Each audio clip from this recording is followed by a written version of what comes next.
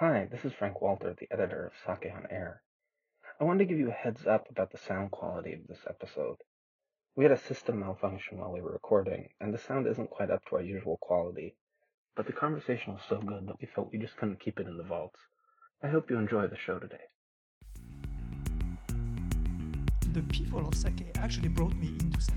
Back in 1988, this place was actually in Ginza on the main drag. At first it was kind of soy sauce, it was miso. To the point where it actually changed my life. New Year's Day 1989. Not just sake as a beverage, but all the culture and history. And a warm welcome to this new episode of Sake on Air, where we aim at expanding the dialogue around Japan's iconic alcoholic beverages, starting with Nihonshu or sake, and of course shochu and awamori. For me, it's been a while since I last interviewed somebody at the Japan Sake and Shochu Makers Association at the Information Center, and it's a great pleasure to be here. And we'll talk about Information Center a little bit. And today I'm joined by one of the most regular hosts, Chris, and our guest for the day, who is Martin Sturma. I'm going to let Martin introduce himself later, but first I'd like to ask Chris, how are you doing? I'm very well, thank you. And as you quite rightly said, this is definitely, it's been a while since we've been able to record in the Sake Shochu Information Center. So it's great to be here, in our headquarters, if you like.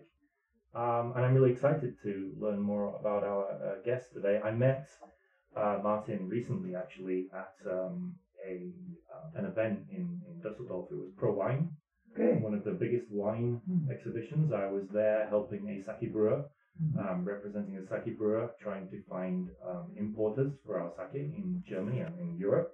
And yeah, we had quite a lot of time to just chat, and it was a great occasion to it present was. sake to those who don't know it yet. It is. It's a great event. Sake is having more presence recently, thanks to the Japan Sake and Shochu Makers Association. They kind of set up a space in this exhibition, and then various brewers kind of rented booths, and there are about 21 breweries in total, wasn't it? Yeah. At least. So since being on the show, I don't think I've been on since then, so I thought I'd mention that. But I'm doing well. Otherwise, yeah. Thank you very much. Yeah, I mean, we're happy to see that since borders reopened here, we've had many visitors to the information center, and I go to the center regularly, maybe not every week, but close to every week. And really, there are some days where it's packed. And again, I can only recommend our listeners, when they are in Tokyo, to pay a visit to the information center, which is located in Toranomon. It is both a shop, tasting corner or tasting counter, and a great source of information. There's all sorts of brochures, magazines, and sake-related, how do you say, paraphernalia? Yeah, paraphernalia. Paraphernalia, Oh, sorry. Paraphernalia. We've not had anything to drink yet, no excuse. Difficult word. But it's an emporium of sake paraphernalia. They have videos playing in the background. There are some sake equipment there. You can actually kind of see, and touch. You touch, which is not rare for us, but for someone who's never been to a sake brewery before, that's quite special. I've been taking some foreign visitors there recently myself. It's a great place just to introduce people to sake. You can order a little tasting set. Not that, it's really quite reasonably priced. Very affordable. I used to Because come here before Corona. Yeah, because sake is reasonably priced, right? We should add. So yeah, it's a great place to come on. Please do. And you don't need to book or anything. So let's focus on our guest. Absolutely. Martin, I mean, would you take the time to introduce yourself? Nice to be here. Like always, pleasure to meet fellow sake lovers. So I'm Martin, originally from Czech Republic, with a brief stint or connection to France because I studied university there and also worked at a brewery. We will talk about later. And now it's like a dream come true. I'm in a brewery in Japan brewing sake and enjoying this life. Congratulations. I mean, we will ask for your help in maybe guiding other foreigners who want to do the same, but it's not something that you really need to do because the path is might be might be like what you say, torches or no? Yeah, so that's a good point, and that actually brings me to my first question. Actually, I don't know if you have it down there, Sebastian. But you said dream come true. So your dream was to become a brewer, and when did you start to have this dream, and what was the inspiration or the trigger? Yeah, like it's difficult to determine exactly because of course I like sake or Japan. It's not something I was familiar with. Like it's later in my life that I started studying Japanese or being more involved. So yeah, like now I'm living, I can say yeah, it's like living like in a dream. But I don't know if I actually had this dream like 10 years ago. Like I probably didn't have enough like ingredients for the dream like to imagine at the time. But the more I know about sake and people around the sake, which is also very important, the happier I am working with them and making this fabulous beverage. And so it was really like not one certain moment, but step by step I was very like steadfastly going in this direction. And only now I realize that everything I did in my life, and I was doing many things, so it's like kind of leading me to this result. So yeah, even like today, I was just thinking like I was like making kaire with Moromi. It looks a little bit like porridge, and I remembered like my mother preparing porridge on the stove, and I thought, okay, so like I was looking there at the porridge, like it's like getting a little thicker on the bottom, and on top there is this like milky liquid, so it looks a little bit like fresh Moromi during the shikomi when the rice is added, so it's still there is a liquid on the top, and it's not absorbed by the rice, it's a little milky. And yeah, like there's so many familiar things in that I feel now that I've already experienced in my life before, but didn't have the connection with sake at the time. And a question we were asking to all our guests is, I mean, tell us a little bit about their discovery of sake. So can you were saying that it was maybe not an epiphany moment, but how did you get interested or involved originally? So there are like many moments in my life I encountered sake, and like I like beverages, especially fermented beverages, like also beer or wine a lot. So I'm not only a sake drinker. And yeah, when I was, of course, I tasted sake also before during travels or in some other Western countries, not in Czech Republic so much. It was not present during my childhood in my country. And when I went, it was already like 8 years ago now, studying to Japan for 2 years.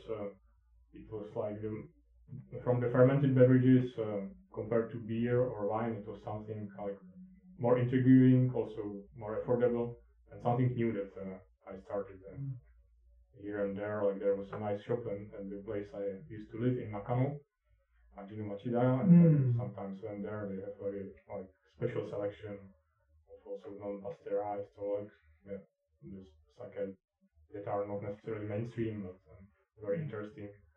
And also like my friends at the university, when we went drinking together, I often like dragged them to some sake place, and they like some even say that it's under my influence that they started drinking sake. But yeah, it's like a beverage that's calling for it. It's also good that it's like easy to fall for it. It creates of an addiction, but it's not. It's Yeah. alcohol addiction. But was there not one first sip of sake that you remember? Like, there must have been a point where. Okay, so my very first sip of sake, I don't know if it's an important story, but like I was in work and travel during high school in the United States in California, and there I visited, I think it was Gikeikan or some like factory producing sake there, and they had this tasting room. So yes, that was my first sip, and I realized that it's possible to make beverage from rice. So basically, this simple fact was already fascinating for me at that time. That's a very important story. I'm glad we got that out of you. At that point, you knew more than like a vast majority of the general population. I don't know about you, Sebastian, but I think that's the first person we've had on here who's kind of mentioned, discovering sake by visiting the Gikeikan in the US. I didn't really know that you could even visit them in the US, to be honest with you. Is it like I think it like was a museum? Yeah, I think it was. Yeah? There was actually nobody in the museum. I don't know like why I decided to go, but I usually go to galleries or museums abroad, so it was just one of the like museums. It and just. I think I was the only person in the building, and Yeah. the tasting also like the ladies seemed lonely, being there all day. And when was this? So it's already a long time ago. I don't want to lie, but it's really a long time ago. So I was in the dark about sake at the time, and for many years afterwards, I haven't like tasted sake again. So After that. yeah. And then when was your next encounter? When was your next sip with sake? Yeah, and then I think the next would be already in Japan. So yeah, when first I visited Japan when I finished bachelor in France. So it's probably 10 years already, I would say. So yeah, I as a visitor, I kind of was trying all things that I didn't know. I was curious about everything new. So that's kind of my character, always curious. Really, that's a good thing. I don't know if I said that earlier. When I was in Tokyo in the 90s, I was not that curious, and that's why it took me a longer time to get interested in the Japanese beverage. I now love. So it was good curiosity. You mean not curious in general, or just not curious about sake? About sake. Yeah. I guess there wasn't so much, kind of information or marketing out there pulling you in as well. And then you moved into the promotion of sake, didn't you? Yeah, so like it was actually my probably first full-time job after graduating university. It was at the governmental agency JETRO at Prague office in Czech Republic, and like at the time there was this agenda of promoting Japanese products, especially agricultural products. And among these agricultural products, sake has a special place because it's tied to all the like wide economy of growing rice and employing all the people around. Like it has more economical impact probably than other agricultural products. So for Japanese economy or Japanese society and this institution, it was like important. And for me also, like the Prague office is very small, so it's possible to choose a little bit. On what to focus, and yes, I've chosen sake, and thanks to these promotional events that I organized, I met many wonderful people, and I realized it's like such a great community. It's probably also time in the history of sake when everybody is really cooperative, sharing the knowledge, supporting each other. So I haven't known this kind of environment in other industries. It's very special.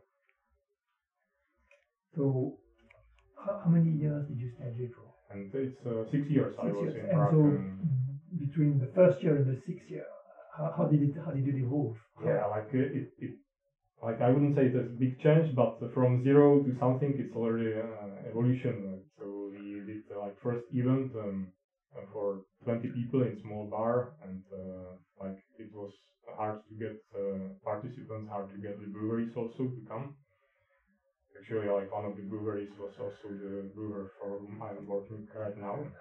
So we already supported our events from the beginning, coming every year, which was great help. Probably without him, it wouldn't even be possible to do these events.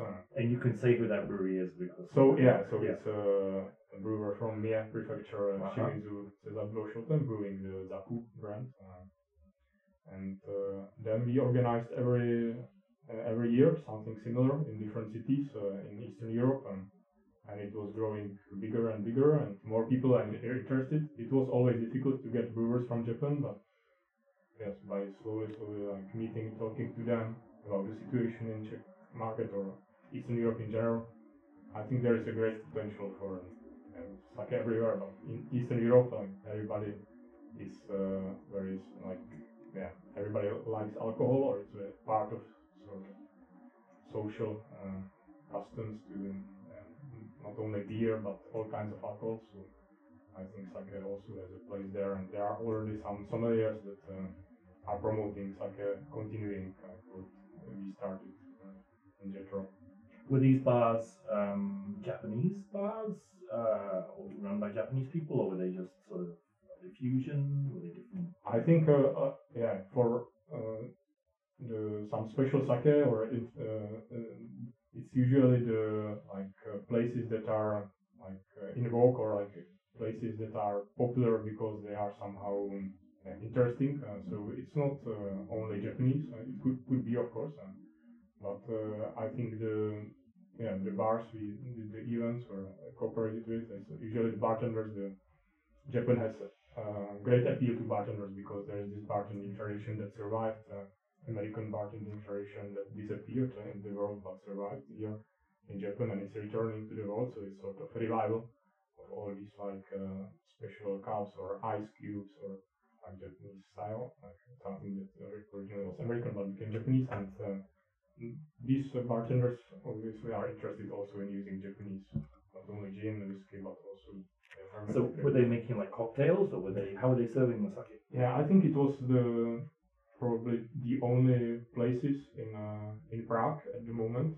If we just talk about Prague, to drink some premium sake would be some premium cocktail bars, and some high-end Japanese restaurants maybe.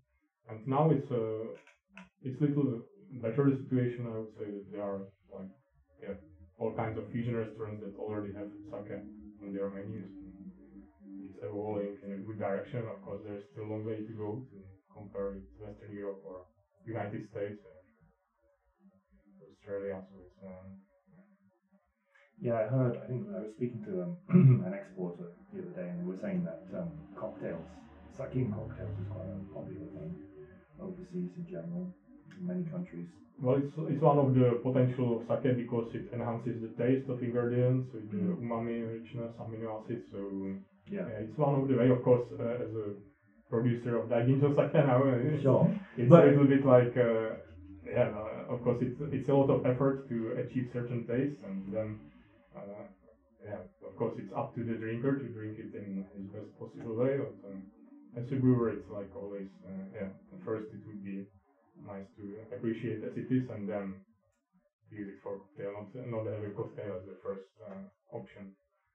And you actually, so before you joined Zaku, then you actually worked for another brewery before that, right? Yeah, that's true, because when I decided to change my career to focus more on sake, because Jetro, it was not only sake, it sounds like this, but it was actually a minor part of my job. I know, I can relate to that. A very strong manufacturing industry in Czech Republic, so it's completely different, main part of the work. And then I stopped working Jetro, already got a visa to go to Japan, but Japan was closed during that time. I thought after Olympics it would open, so it was the timing when I stopped my work. And then Japan didn't open after Olympics, so I thought I would travel, but and then I just got this idea that there is a brewery actually in Paris.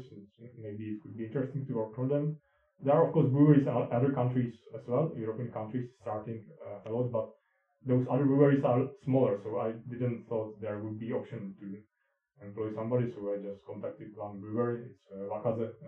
We are brewing in Paris, great Paris area, in Antony, southern suburbs. And they replied immediately that yes, they are interested, and I had not even 1 week of holidays. Just started new job immediately, and I spent one brewing season from September to June there in France until Japan opened, and I was able to find one year. How was it? I mean, can you describe your role, your experience? I know you, of course, you have the experience of a very different environment, so maybe you can. And they make the sake, which is kind of adding like flavorings and things in it, isn't it? So it's almost like making, in a way, it's kind of like doing the same thing as like putting the sake into a cocktail. It's making it more approachable for people.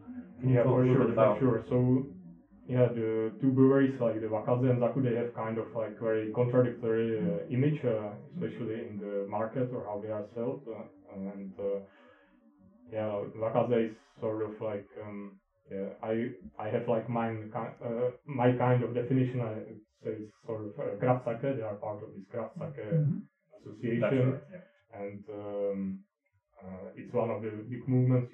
There are so many events that are only serving this craft sake or something in this group, and now the zaku I'm making is more like I call it modern sake, but the best possible version of sake for that is successful during competition without any like additives or without any like edit like fruits or things that Wakaza is doing, and like it's like for of course there are probably other trends that I don't know anything about, but these are the two I know. So for me the sake world is somehow like defined by these two polar polars, and like the craft sake is something like the essence, like based on what the boss of Wakaza is saying, Managa-san, is that it's always striving to make something new, like always striving for novelty.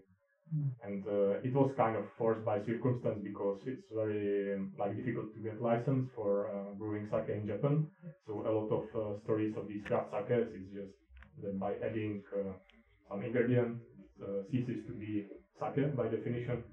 So that's how Wakaza started, and also like if you don't filter it, it's also like if it's like dobroku, it can also escape this like license obligation.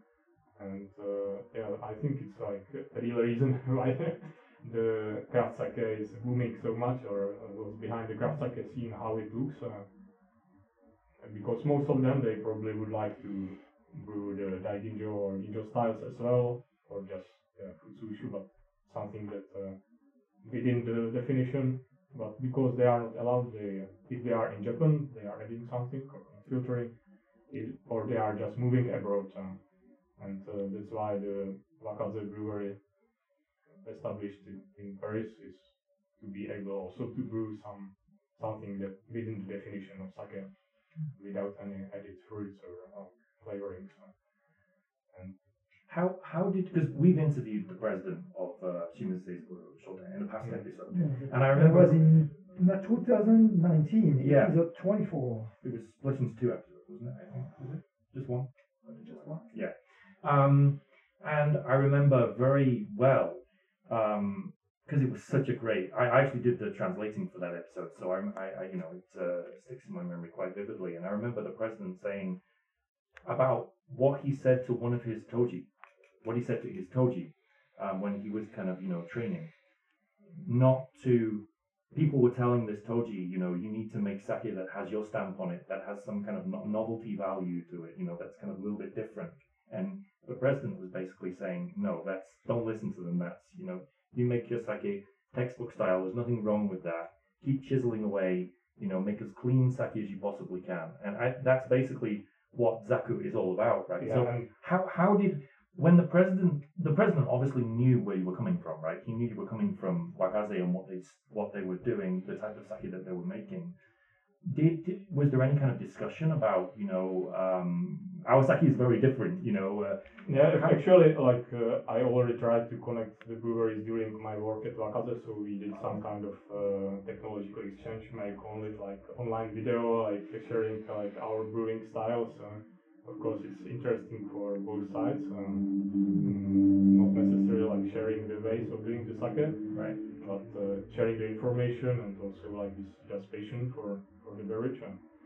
And yeah, the Zaku is really like what I say modern sake is some that it's more like it's trying to do the best possible version of the ideal sake, and very often it's doing this like traditionally or normally in textbooks you mentioned it's like koji, moto, shikomi are like these three like sacred processes or the most important.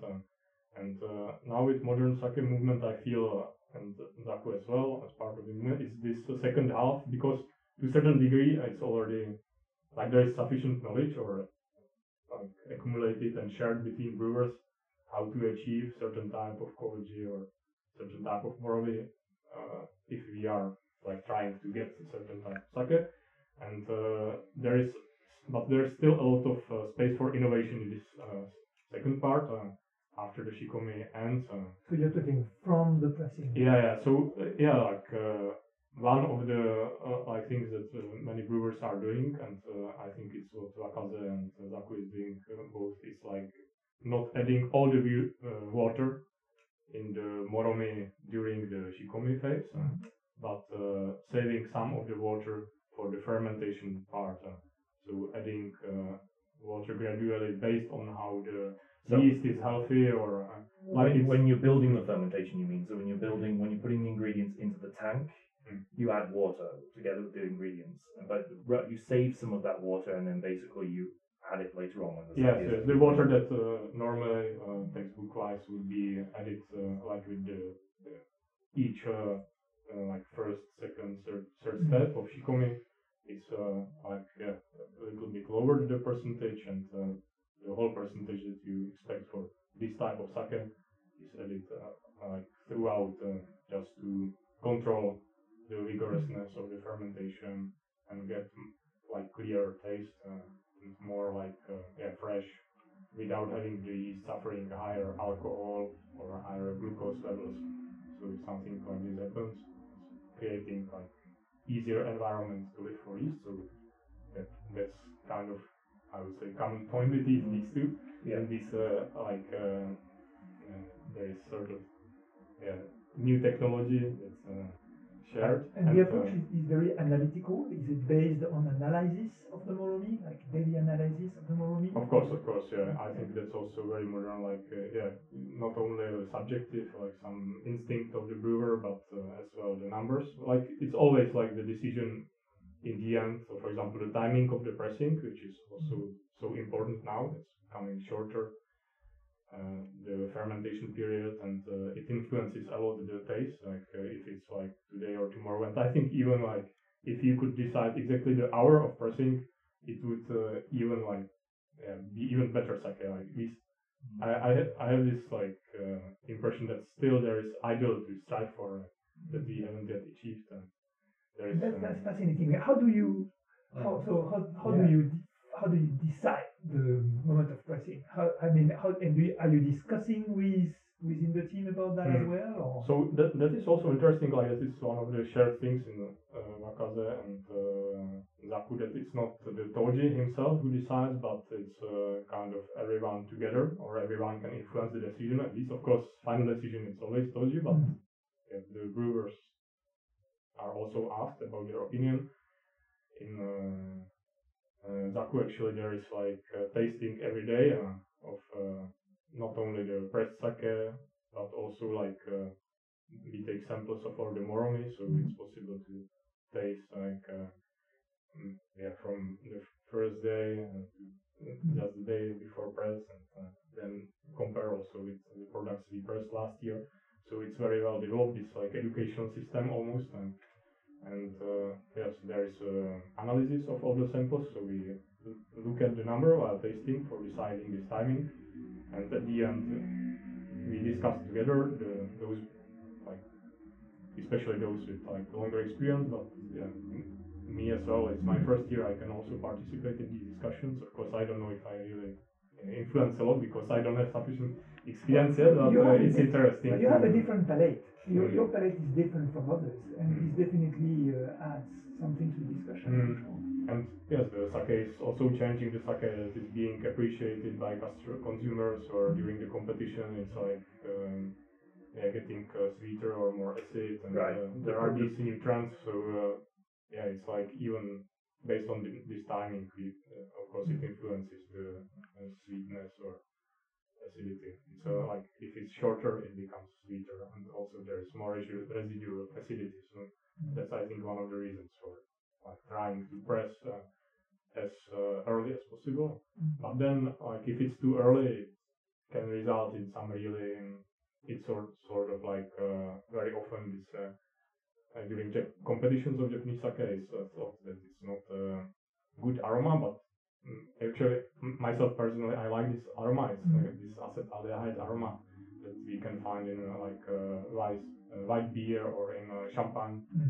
So it's kind of like very fresh and fruity aroma. But in sake, it's not during competition very appreciated. It's so, that kind of like nail polish remover when it's kind of nail polish is when it's something different. When but, it's an it's what becomes essentially what becomes volatile acidity, right? Which you get in wine, and it's kind of like a lot of people. Of course, it can also influence them if we leave for a couple of years. It can like create some compounds that are not so pleasing to palate. Maybe it's possible. That's one of the reasons it's thought to be the thing. But yes, so it's very like tricky deciding this timing. Like, is it too early or too late? And it's one of the things typical for modern sake. And also, after the press, like we thought how the sake is pressed, in what way, and how many. It's sort of like filtration of sake. So there is like the first part of press, second, third, and how these are combined or filtered separately. There are like different ways that decisively like influence the resulting product. Remind us how Zaku is pressing the sake. Yeah, so the Zaku is doing like everybody is doing something, some different approach. And so in Zaku, actually, the arabashiri, the first part of press, we return back to Moromi, so we don't have any arabashiri like in final product. Let's say it's not like separated as arabashiri. It's returned to Moromi and pressed again. So it becomes sort of nakadori, like the second part. And then we have a special type of press that it's not very fast. It actually takes 2 days to press one tank, and the second day, the pressing of second day would be seme, the third part, and it has like higher level of alcohol as seme, and also the tastes are stronger, like the bitterness, astringency, like the body, everything is a little bit stronger. So the seme and nakadori depends on the product we deal with separately. Are you using a fune or? So it's something like it's not fune. It's like harmonica style. Like visually, it's similar to yabuta, but actually, it's the timing of pressing is the same as fune. So it's kind enough to yeast, not to crush it, or so it has this advantage of fune. But fune is open, so there is oxidation. And in our harmonica there is no oxidation, so it's sort of like vertical fune without oxidation. It's not a literal harmonica. It's basically it's a machine that looks like a harmonica. It's just how visual. When you see it, you'll know what we mean. It really looks like a harmonica. It's called a bellows, and Yabuta is the brand of a particular maker of these bellows. But there are other ones as well. So I assume you must have one from another maker. We have other maker because Yabuta is the one that presses really fast. It's very aggressive. Hours, very very efficient. Yes, we wanted something like a little gentler. Our Toji actually is very particular about like keeping the yeast happy and satisfied and not like doing anything stressful to the yeast. And it's also the pressing is part of it, like gentle and taking time. But I have a question at this point in time. Why do you still need the yeast to be happy? Well, actually, there are different theories probably. I explain it, but like one thing that I heard, like Wakaza also is using fune for this reason, is that if the yeast doesn't have enough time to hide somewhere, it's crushed by the pressure, and if the yeast is crushed, it actually the inner parts of yeast they get out. The cell are broken. And it's more like amino acids and more like stronger taste.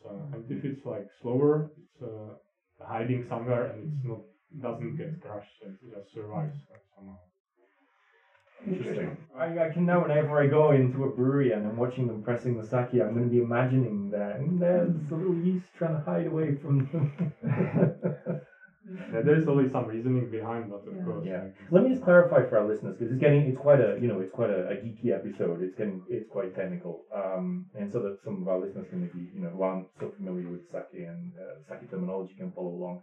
I think what you're referring when you were talking about adding the water during the fermentation itself, as opposed to when they actually put the ingredients in the tank and build the fermentation, I think it's commonly referred to as oi mizu, right? Yeah.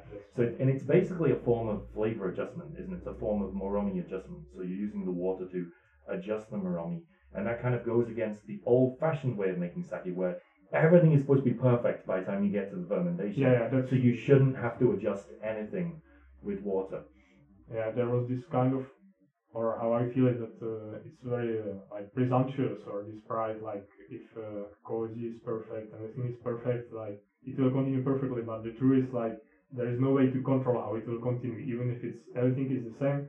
Every time it will continue in very different direction. Yeah, temperature. These are microbes, aren't they? At the end of the day, they've got a mind of their own, haven't they? So Yeah, it's like very important to look at the Moromi every single day and see all the analysis how it evolves, and if something is happening, and there may be so many reasons why there is suddenly higher glucose or something. So yeah, or the alcohol is like growing like faster than you would like. So yeah, it's the oimizu is good instrument to control this. It's, of course, temperature, right. Everything is important. The IE as well. It's really interesting that you might. Now, I wanted to ask you, so this was your first year at Zaku. What kind of role were you given? I mean, because that's the tradition, and some of the brewers that we interviewed earlier, they have had that experience of being, like, for a long period of time attached to one particular position or job, without much opportunity sometimes to see other parts of the. That's also an interesting part of the Zaku, but probably not only Zaku. It's with the Toji system. By the end of 90s, it's kind of like was struggling to continue, and the Zaku is completely employee system. So it means there is not such a strong. It depends on the company, of course, like what kind of roles they decide. But in general, the employee system compared to the Toji system is less hierarchical. There is not like in Zaku, there is not some responsible for koji, responsible for steaming rice, or there are not roles like this. Everybody is allowed to do all parts of the process. Basically, first day of my work, I was on koji. It's supposed to be the last thing you are allowed to do, and it's why the system is like so independent or free in Zaku is because the current Toji is trying to educate or educate a successor, new Toji. So there's a lot of young people. Yeah, I think the average is like 25 maybe, or like really the fresh graduates from university. They come to Zaku, especially recently. There are many new employees, and anyone from them can become Toji. And so the idea is to create good condition for this to make it possible. His name is Uchiyama-san. Uchiyama-san. So how old is Uchiyama-san?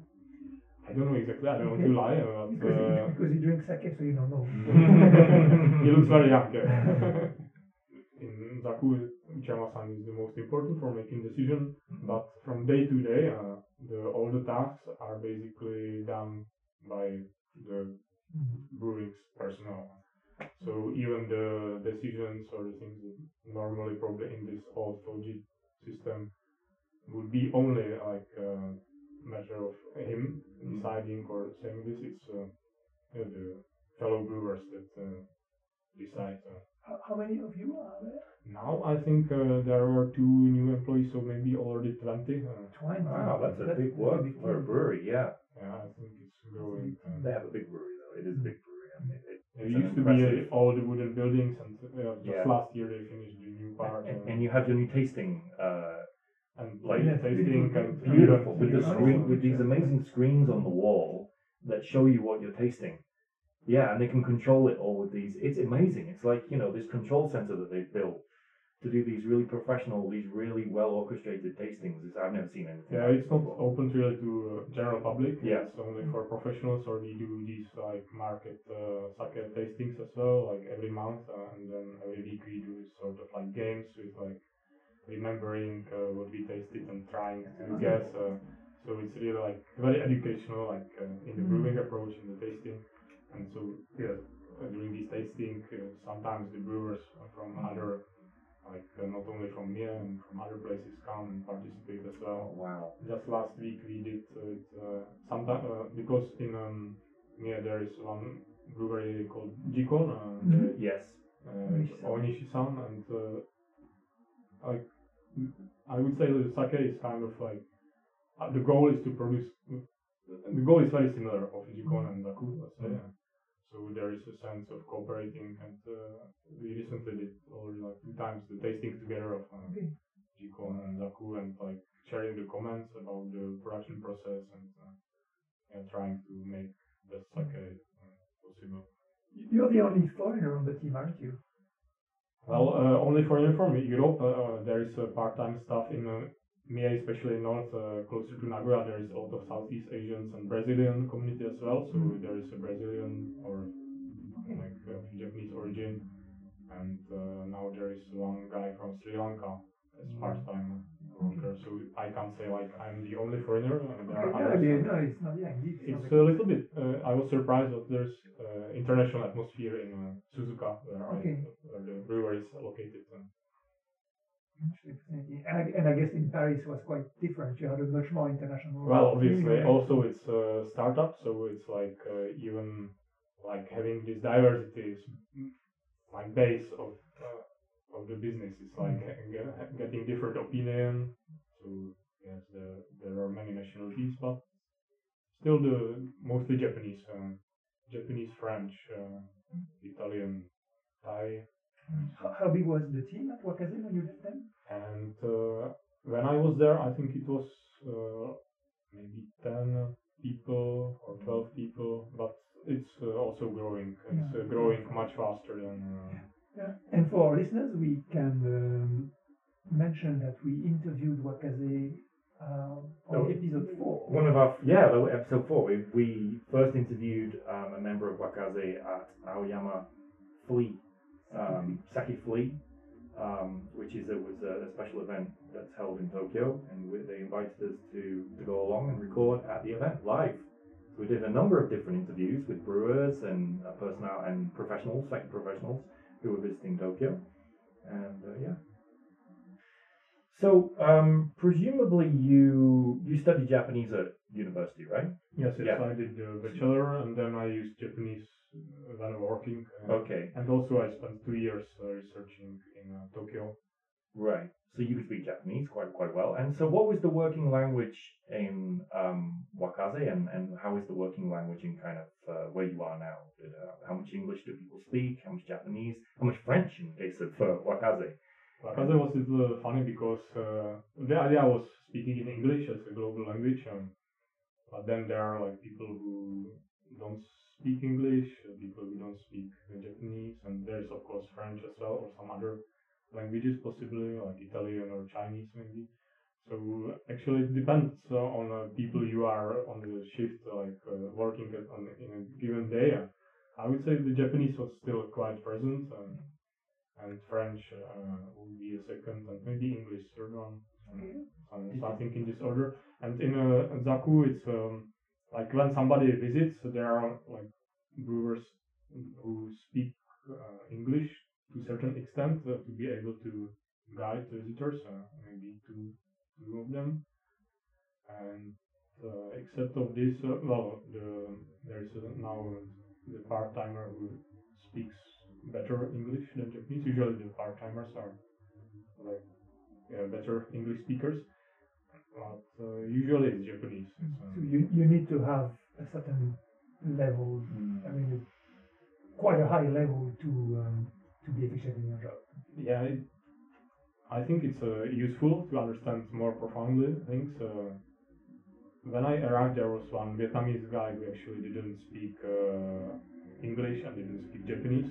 He was also a part-timer, and he was really like good at brewing sake. So I was like sad that when he like I'm not sure what he's doing now. Probably not brewing sake anymore.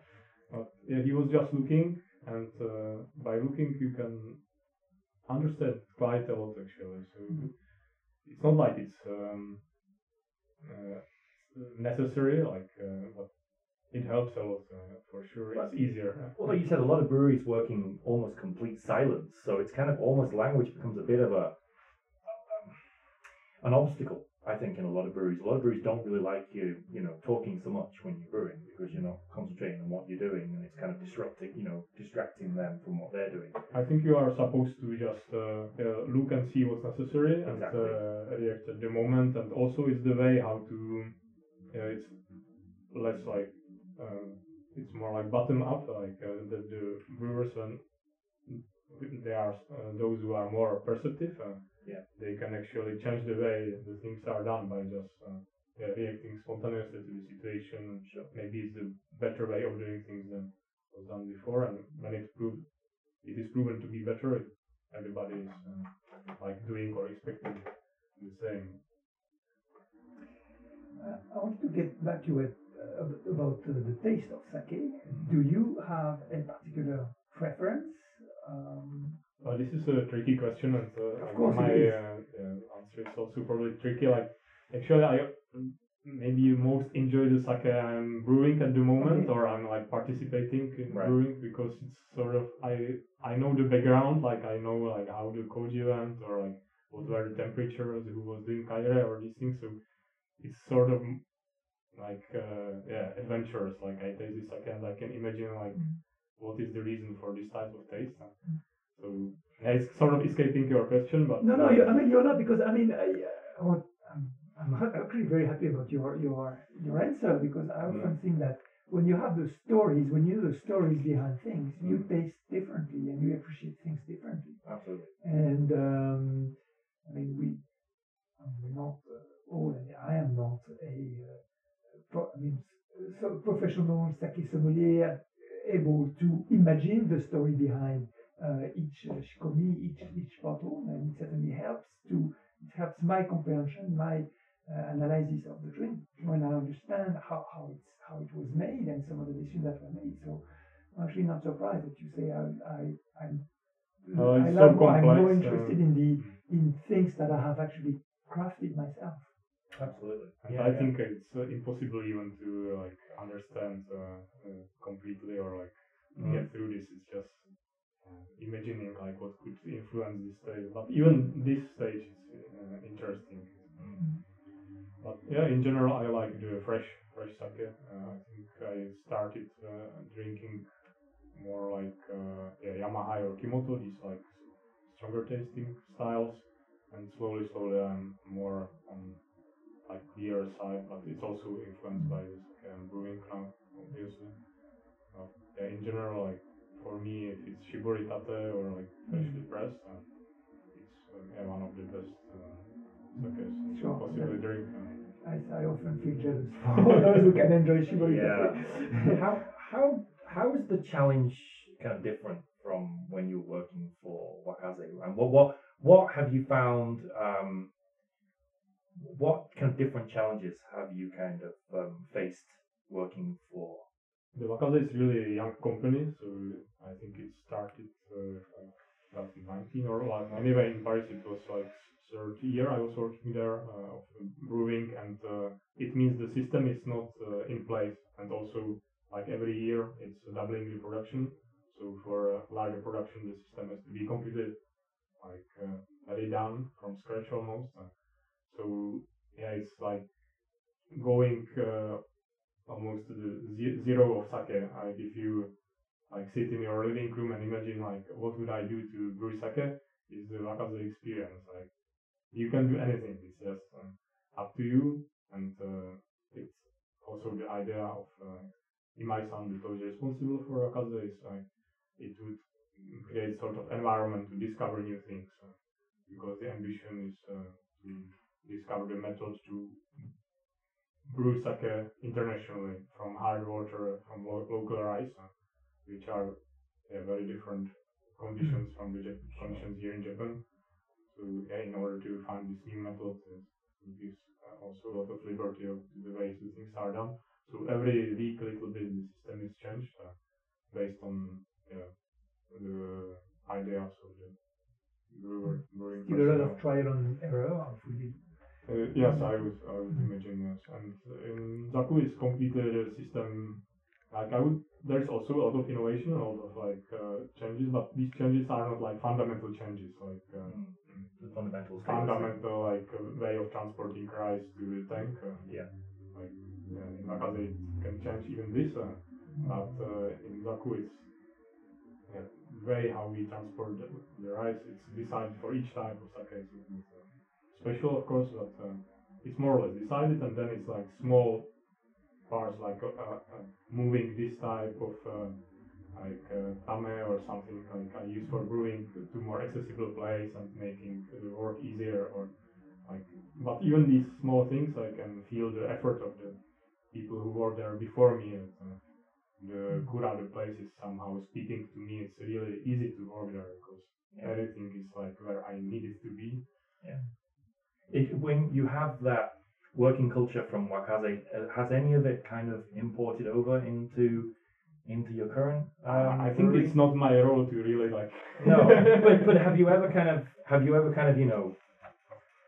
sort of suggested anything? Maybe if you wouldn't it be better doing things like, because I mean, working for a Japanese company, working in a Japanese business culture, it's kind of taboo to sort of suggest that things be done in a different way. You kind of ruin the harmony. But in this, the Zaku is a little different. It's you have like accepting the new opinion. So everybody, if he sees some small parts that can be done better. So even myself, like probably not such important changes, but some really like slight things or. Like You don't have a way suggestion of box. No, you don't have like a We don't have box, but yes, we are having these meetings every day, in the morning, in the evening. So when there is something that went wrong or was taking more time than it should have been, so we discuss what would be a better way to do it. I think the brewers in Zaku are a little special. Like everybody is kind of opinionated or like sharing like his suggestions. And now I'm brewing, but probably long term my role is also like more introducing sake to the world, because.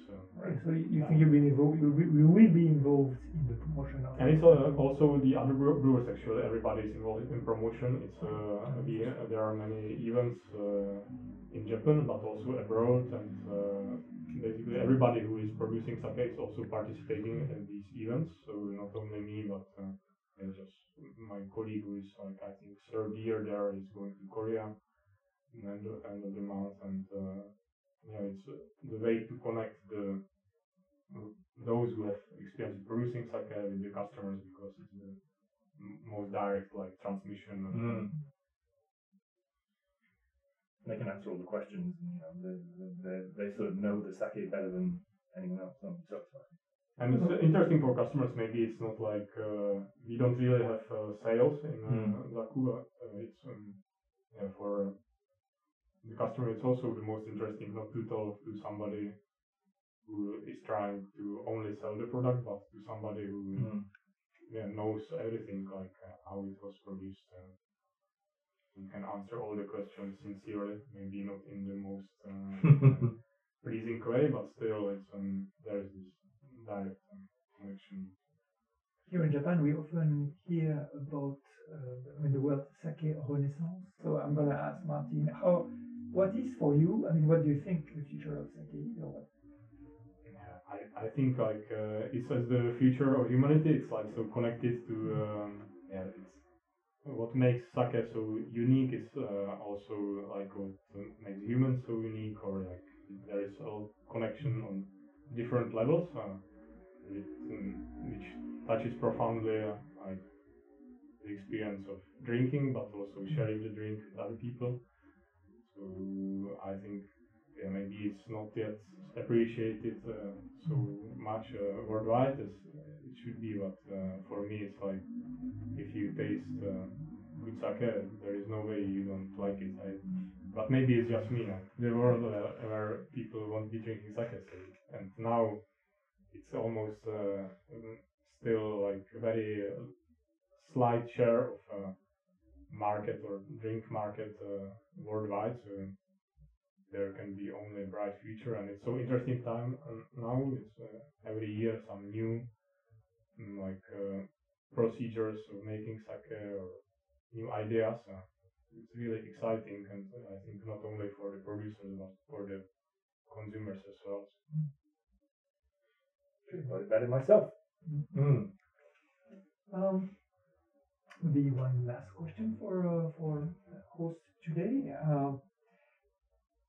What would you recommend to a foreign gentleman or lady? What I mean by foreign, I mean non-Japanese, Mm. who would want to come to Japan and work in Japanese sake brew?